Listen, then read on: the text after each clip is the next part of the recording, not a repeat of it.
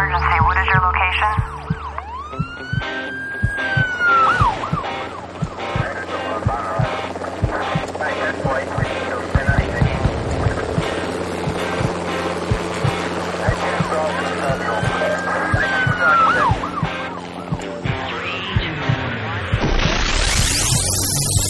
Rescue Radio, because there's a war for your soul. Amen, Lord God. We thank you that you are a victorious one.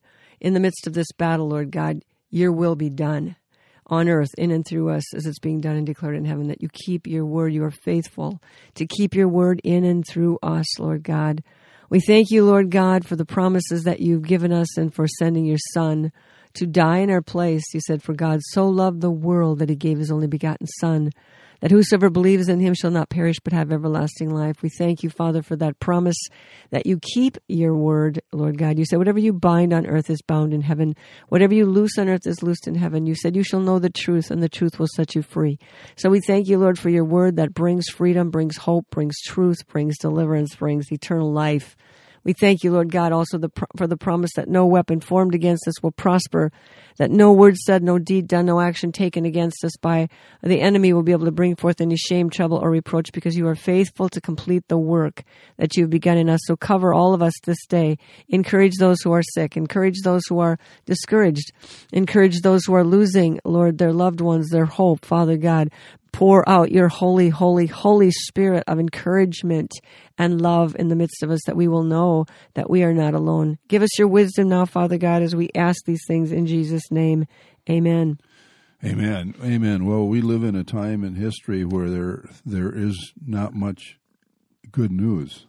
Well, there's bad news at every turn, but we have to look at the ultimate good news, and that's Amen. What we're wanting to do today. We're going to talk today about the truth about Christmas and why God had to give his Son. And you know the most powerful verse in the Bible that almost everybody knows is John 3:16. And that is an interesting verse. We all know it. It says, for God so loved the world that he gave his only begotten Son, that whosoever believes in him should not perish, but have everlasting life. For God did not send his Son into the world to condemn the world, but that the world through him might be saved. So, everybody knows that verse, but they don't know why. Well, why did God have to send his Son to die? And that obviously there's an implication there that if we don't believe in Jesus, if God didn't send his Son, we would have perished. We would be perishing. We would be lost. We would be hopeless. Well, first, John 3:18 says, he who believes in him will not be condemned, but he who does not believe is condemned already. Exactly. So we're condemned already without him, because he has not believed in the name of the only begotten Son of God. And this is the condemnation, that light has come into the world, and men love darkness rather than light because their deeds were evil. So there's a spiritual darkness, there's a spiritual light. And the condemnation is that people have the choice between light and darkness, and most of the people are choosing darkness. Well, it's like our we have been predispositioned to look and towards darkness, to want darkness. But let's go back to the beginning. Christmas is kind of like the midpoint in the battle strategy that God has set up between him and Satan. That has gone on since Satan was, kicked out of heaven. So it's the point. This is war. In the garden, before in the garden, everything was wonderful. It was good. It was peaceful. It was as it should have been. But in the eons before that, and I believe there were eons before that where there were angels and dwelling in the universe and the cosmos and all this stuff, and God had created these before the creation of man, right? Mm-hmm. That there were before the humans were created in the ancient worlds. God had He'd created the angels and called them sons of God, and there were other creatures too. We know about a few of them from Revelation and Ezekiel and there's weird other creatures, but. So they had been given a chance to declare their loyalty to God, whether they wanted to serve him or not, because no one was going to have to be, God wasn't going to force anyone to serve him. And so what he did was he gave them an option.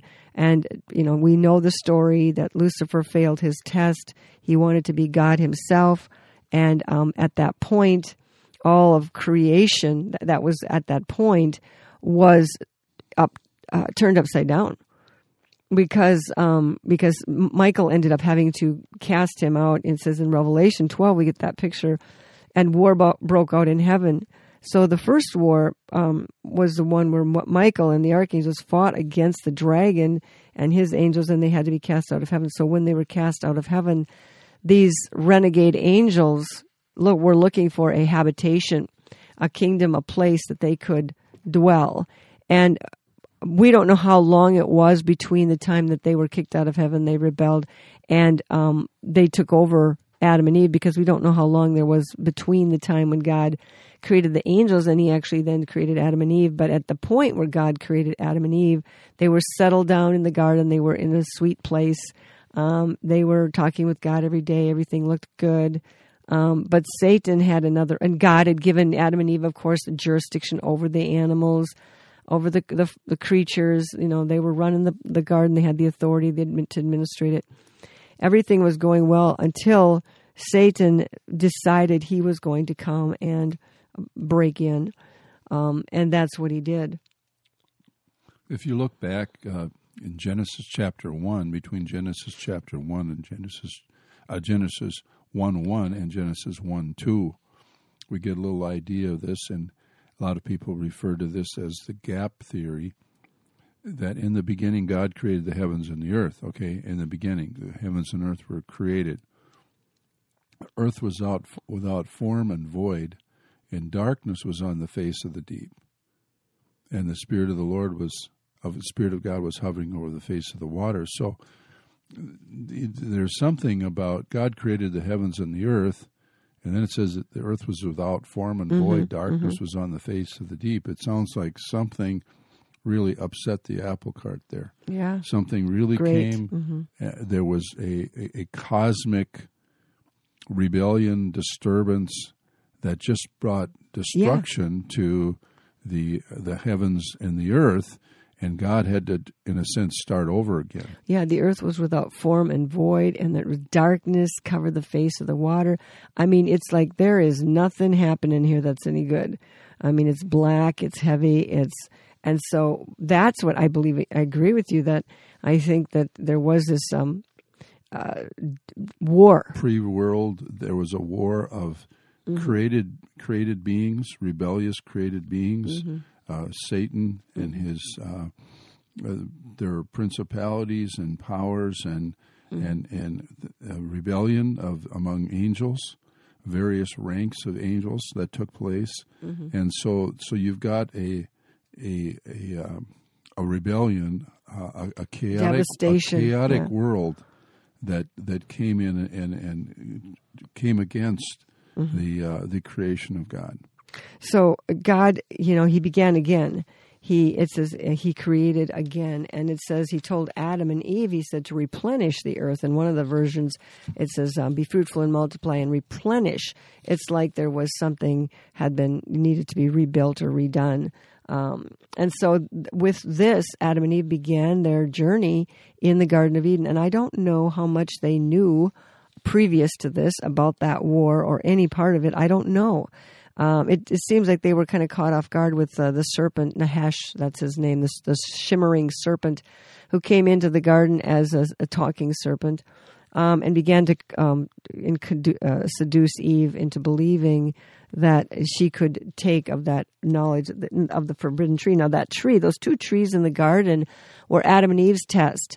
And as long as they left them alone, everything was fine. But notice that the enticement was for knowledge, the tree of the knowledge of good and evil. They had everything else. They had everything they needed except the knowledge of evil. And they didn't even know what that was. But somehow She didn't know what that was, and even to this very day, the occult is based on, and that word occult means hidden knowledge. Mm-hmm. People are seeking, how to recreate man, how to clone man, how to give us super intelligence, artificial intelligence. We have been so seduced and so tempted by the idea of taking this knowledge and taking it out of God's hands and using it ourselves. And see, this is what the fallen angels did too after they came in unto the human women, is they began to give them all the secrets of knowledge, root cuttings and the constellations and how to make weapons. And so basically we want to be like, human beings tend to want to be like God. Well, that's a good thing and a bad thing. So I think, oh man, it'd be good to be like God, because basically for those who are believers in present day, that someday we're going to be like Jesus. Okay, so being like God seems like it would be a good thing. However, what happens with mankind is that we think we want to be like God. We want to do all this genetic modification. Yeah. We want to have all artificial intelligence.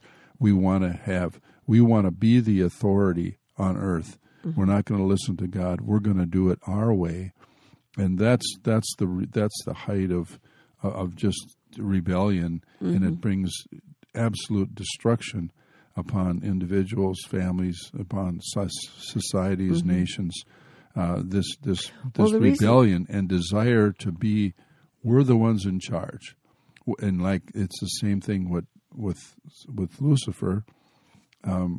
Who's known as the morning star. He's the false morning star, but he wanted to be like God. He wanted to be like the Most High. He wanted to be the Most High, actually. Be the Most High. Yeah. Take the place of God, and be in control. That's basically the how can I say, the bane of human beings, is that we want to take the place of God. We want to be our own gods, and we want to control everyone else too.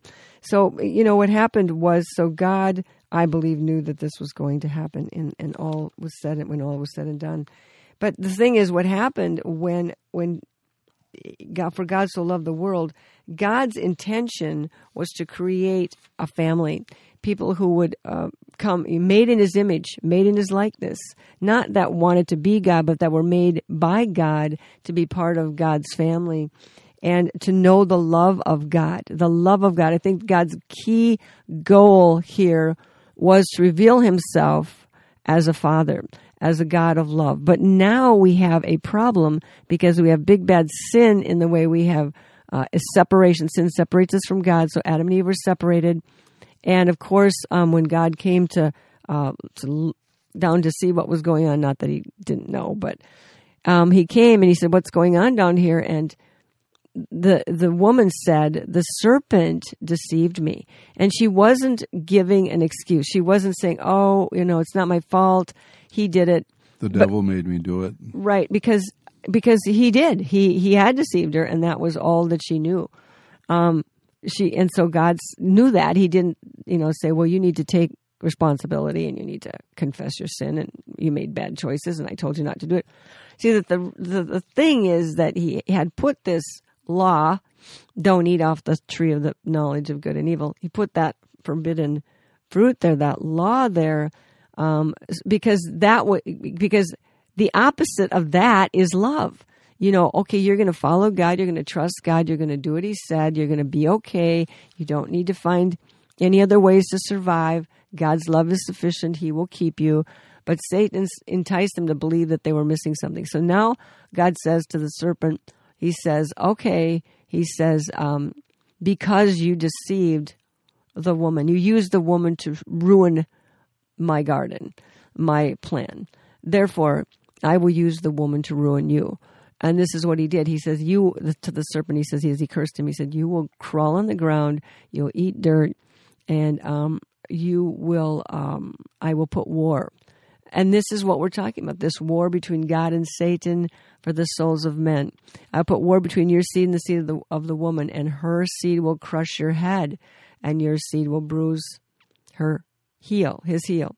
And so the thing is, this is the war that we are still in. We're still in this war for a little bit longer. We're coming to the culmination of this war now, but so when Jesus got here, he had to set the record straight, and he was saying, no, we're not here. I'm not here to make you behave perfectly, and you can never sin, and if you sin, then you're out, and that's it. Because our relationship with God is not based on the law. It's not based on being perfect, because that was the frustration point in the Old Testament. Every time they tried to, because that God had not yet given Jesus Christ the propitiation for our sins, or the atonement for our sins, because that he had not yet come. God had used the law as a way to a placeholder, kind of to keep the people safe. Keep following me, I will take care of you. And Satan would try to screw them up and get them discouraged. And so the first time we see, well, many times actually, but one of the first times we see in this book, John 3:16, he says in verse 15, let's see. Oh, no, verse 14. 14. Yeah, go ahead, read it. And as Moses lifted up the serpent in the wilderness, even so must the Son of Man be lifted up, that whoever believes in him should not perish but have eternal life. So we go back to the question: Why did God have to send His Son? Why did He have to be lifted up in the? What does this mean?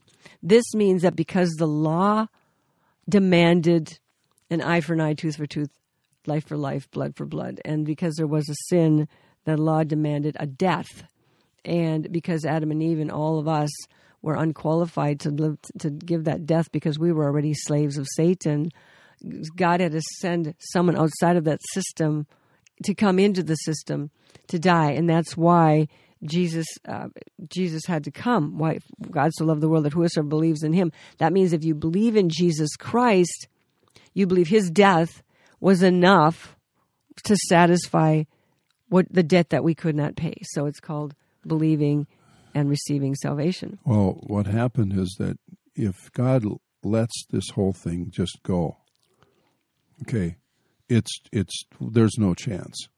We have no chance. If He just lets mankind live in rebellion without hope of any kind of redemption, we just totally self-destruct. Mm-hmm. It might take several, centuries or millennia to do it, but there is no hope for mankind outside of God just intervening and making a way possible for human beings to be redeemed. Yes. So the remedy for sin is the cross of Jesus Christ, not only His death, the shedding of His blood, but His resurrection, which brings us hope.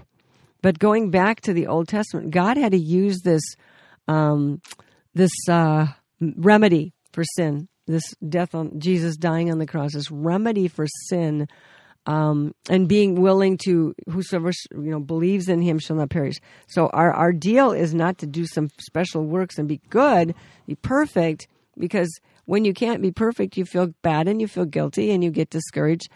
And the children of Israel in the desert, in the wilderness, they were still under the law, and they were coming out of Egypt, and they were having a lot of trouble.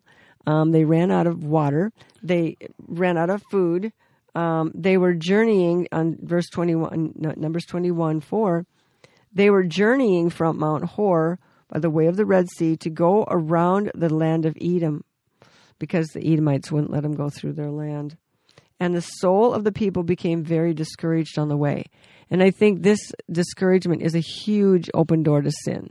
It's a huge vulnerability where people begin to murmur, complain. And once you begin to speak those words into being, Satan grabs those words. He just grabs words because he makes things out of words. He creates out of words, just like God said, let there be light. He created everything out of words. We create out of words because that's our power. God's given us the power to speak life, to speak death. And so many of us, we speak death, and we don't realize it because we're murmuring, we're discouraged. And anyway, so they had got to the place where they were really down. And the people, in verse 5, and the people spoke against God and against Moses and said, why have you brought us up out of Egypt to die in the wilderness? For there was no food and no water. For there is no food and no water, and our souls loathe this worthless bread.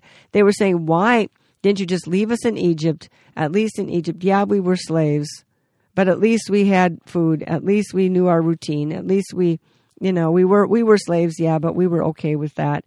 And at least we were living. And now we're over here. We have freedom.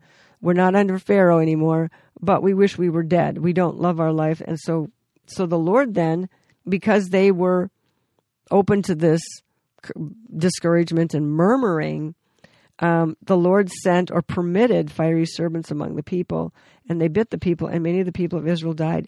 So Satan says, they're murmuring, God, they're not listening to you.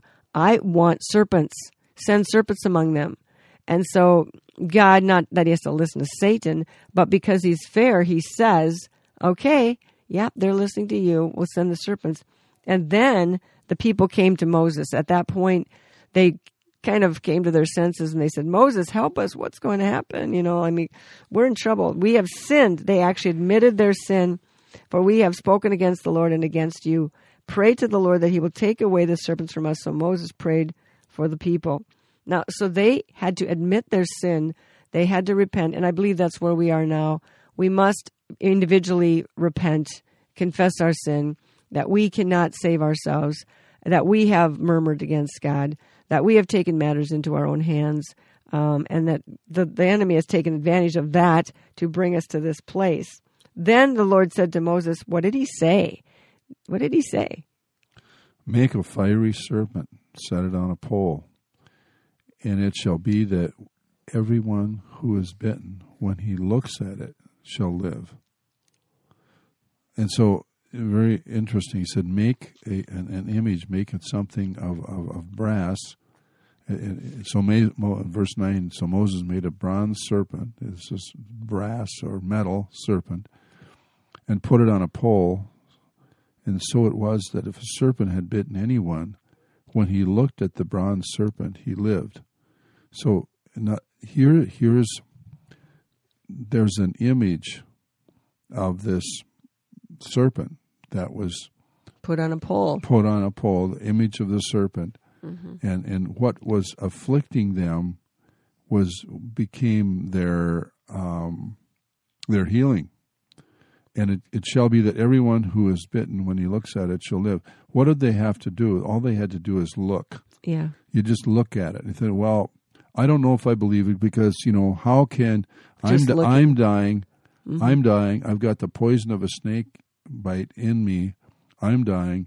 That's a bunch of foolishness. It's not scientific. Mm-hmm. Yeah, right. I'm not going to do. I'm just going to try to do my own little cure here. I'll take my own, pills or whatever. But isn't it interesting? They did nothing medical, and all God said to do was look, just surrender, submit, obey, humble yourself, turn and look. Just turn and look at it. And the same with this, and then, so that verse, this story is referred to by Jesus as he's setting up the "For God so loved the world" verse. He says, as Moses lifted up the serpent in the wilderness, even so must the Son of Man be lifted up. So the serpent on the pole was representing what God would do, what Jesus would do thousands of years later. But it was as powerful back then in the symbolic form with the serpent. Jesus became a curse for us. That's why it was a serpent. He took on, the serpent was what caused the people to sin and brought the curse upon them. And that's why I believe he made a serpent. Mm-hmm. Jesus isn't a serpent, but he became a curse for us. He became a curse for us to take the curse from us. And so, all they had to do back then was look, and all they have to do now is believe. And so what this does, though, is Jesus had to come at Christmas time. He came at Christmas time. We celebrate, think about it, at this time of the year when he came to Bethlehem. But he had to come, and he had to be raised up on this pole. Whoever believes in him shall not perish but have eternal life.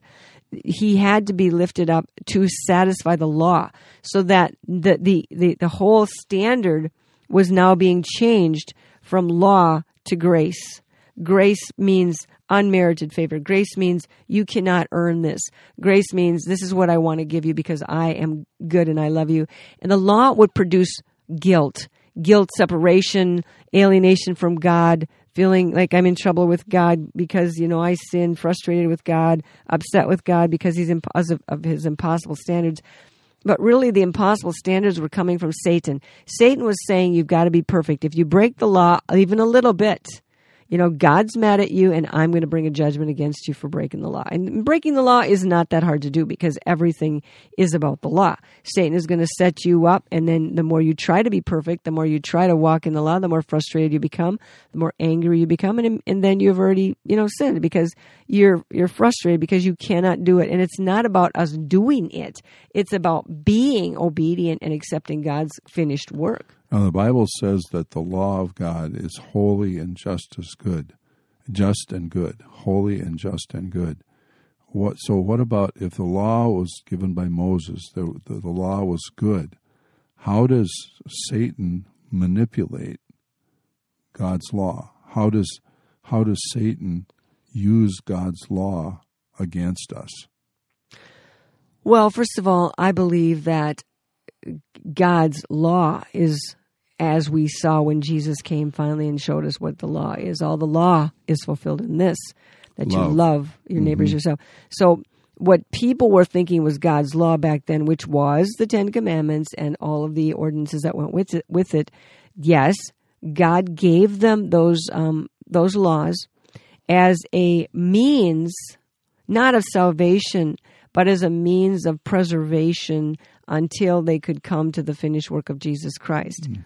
And so the law actually did two things. It actually identified the people of God as the people of God because they were the only non-pagan nation on earth. God had called Abraham of the Ur of the Chaldees up to follow him. All the rest of the nations were steeped in demonology and pagan witchcraft and mythology. Human sacrifices. Yeah, exactly. It was terrible. And so when they kept the law of God, then they were identifying themselves as the people of God. And as long as they did that, God was there to protect them, and Satan couldn't have them. So the law was like an identification and a protection. But when Satan was able, and he tried, and he did, lure them out from under the law, they became guilty of breaking the law, and therefore then Satan was able to bring his demonic judgments upon them. And that's exactly what happens today. If people do not come under the grace of God, and what has happened even now, because for God so loved the world that he gave his only begotten Son, the church, the gospel of Jesus Christ is actually, the angel said, peace, goodwill towards men. It's the gospel of grace and good news has been perverted or added to, or Satan has kept the law attached to the gospel of grace. And so we're still tormented with, I'm feeling bad, I'm feeling guilty, I sinned. Yeah, well, what does God say to do when you sin? What is sin? Sin is unbelief. It's not believing the goodness of God. Sin is doing it yourself. Sin is trying to make something of yourself or, be good. When Jesus didn't say to be good, he said, follow me, and I will perfect that which concerns you, Psalm 138:8. So Satan has made this very, very difficult, gets people very, very feeling bad, guilty, like God's mad at them, alienated. He sets us up with this, that love is conditional. That's what we end up believing when you mix law with grace, that love is conditional. So if it's conditional and God is not going to love you unless you're good, then that's not right. That's a conditional love. That's not love at all, because love is not conditional, true love. And God says God is love. So if Satan can get us to believe God's love for us is based on us being good, then why did Jesus come to die? Why do we have to believe in the grace of God? Why do we surrender to that? Why don't we just keep struggling to try to be good and get mad at ourselves and get mad at God, which is exactly what the church has promoted. And that's why so many believers are full of fear, confusion. They're thinking they're in trouble with God. They don't know how to receive God's love and grace, because in this world, nothing is based on grace and goodness except God. You have to earn everything. You have to prove yourself. You have to, you are what you do. And Satan is just... And there's always somebody finding something wrong with you. Or including yourself. I mean, Satan within, I believe, talks to us in our minds. Oh, my God, it's crazy in our heads and in our hearts what Satan will try to do. If you don't get in the Word, stay in the Word, and know that God loves you, you're a victim of your own thoughts, you know. But so here we have it at this moment in time when we celebrate the coming of the Lord, the redemption of God. We can look at the grace of God. And let's just for a second... I know this is beyond the scope of maybe what we want to talk about right now, but the fruit, Jesus said, by their fruits you shall know them. And if the fruit of your life is rendering to the law, reducing down to, works and sin and fear and as opposed to grace and salvation and hope, then you must ask the Lord to deliver you from the mixture. Jesus died on the cross to satisfy the law. He says, all this is fulfilled. He says, I have come to fulfill the law. It's satisfied, it's fulfilled. But he had to come to do that. And why we celebrate now with Jesus coming, because he is the sacrifice. He is the Lamb of God slain from the foundation of the world for the sin of the world. Yeah, and it's sufficient. It's like, if we look back to the serpent, the bronze serpent in Numbers chapter 21, it was sufficient. There was nothing you had to add. You have to look at it, and then you have to do this, and you have to do penance, and you have to say so many Hail Marys or whatever. Mm-hmm. That's not it. They looked, they lived. Yeah, they looked, right. They lived. Yeah. And the whole, Jesus came to give us, life. Back then, the people lived. Okay, they were healed of the poison of the serpents that had been injected into their body, and they lived. They didn't die from it, but then eventually they physically were going to die. But God came to give us eternal life. Mm-hmm. Not just the death that comes through sin. The wages of sin is death, but the gift of God is eternal life. So he's come to give us life and life more abundantly, and everyone. So it's a whole new life. It's a whole new way of doing things. And a whole new way of thinking. Mm-hmm. It's a way of living. It's not just adding religion to our already busy miserable, hectic lifestyle. Mm-hmm. It's a matter of having life. A new life, a principle of life that there's no condemnation to those who are in Christ Jesus, who walk not after the flesh but after the Spirit. That the Spirit of life in Christ Jesus, says in Romans 8, has made us free from the law of sin and death. So there is a principle of life. It's like the old poem that says, to run and work the law commands, but it gives me neither feet nor hands. But better news the gospel brings. It bids me fly and gives me wings. Mm-hmm. So there's a whole new principle of life. Mm-hmm. It's not a matter of rule keeping. It's a matter of living the life of God, the life that Jesus came to give us, and flowing in that. It's not something that's how can I say unnatural. It becomes something that is life-giving. It's life. We receive the life. We live this life in the Spirit of God, and it's totally different than someone just struggling along and trying to add some religious regimen baggage, to your life. Well, again, one more time, let's just look at this.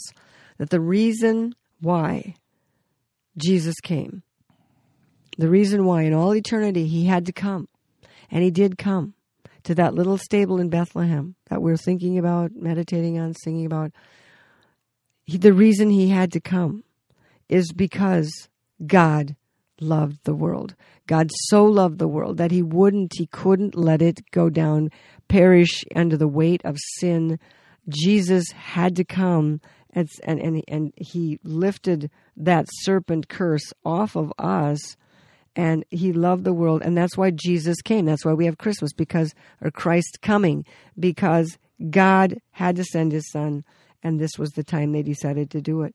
And he sent him into the world not to condemn the world, but that through him the world we would be saved. So let's give our lives now not to the task of saving ourselves, but give ourselves grace and thanksgiving to God for sending his Son to die in our place and to make eternal home preparations for us in heaven. And to recognize that we're given the assignment to communicate that message in the midst of so much evil and so much bad news that is just an avalanche of bad news. We have good news, and it's the good news. It's the only real good news in the world right now, is that God so loved the world and that he Jesus gave is his coming only back. begotten Son. That the Lord is coming. The Lord is in control, even though it might not appear to be that way with all the chaos going on in our world currently. But so, Father, I pray that you give grace, strength to sustain us in this very difficult time of waiting, in this time of discouragement, disappointment, like the children of Israel in the wilderness. Please, Lord God, keep us from murmuring. God, cause us to look up, cause us to find ourselves in your word. Lord God, encourage those who might be discouraged today, and give us strength, health, meaning, purpose, joy. Let the joy of the Lord be our strength this season and in the seasons to come. Let the Lord God reveal himself. We wait upon you, Lord God, and we cry out, even so, come, Lord Jesus. And Father, we ask these things in Jesus' name, as you have taught us to cry out, Abba, Father. Amen. Amen. I have an emergency. What is your location?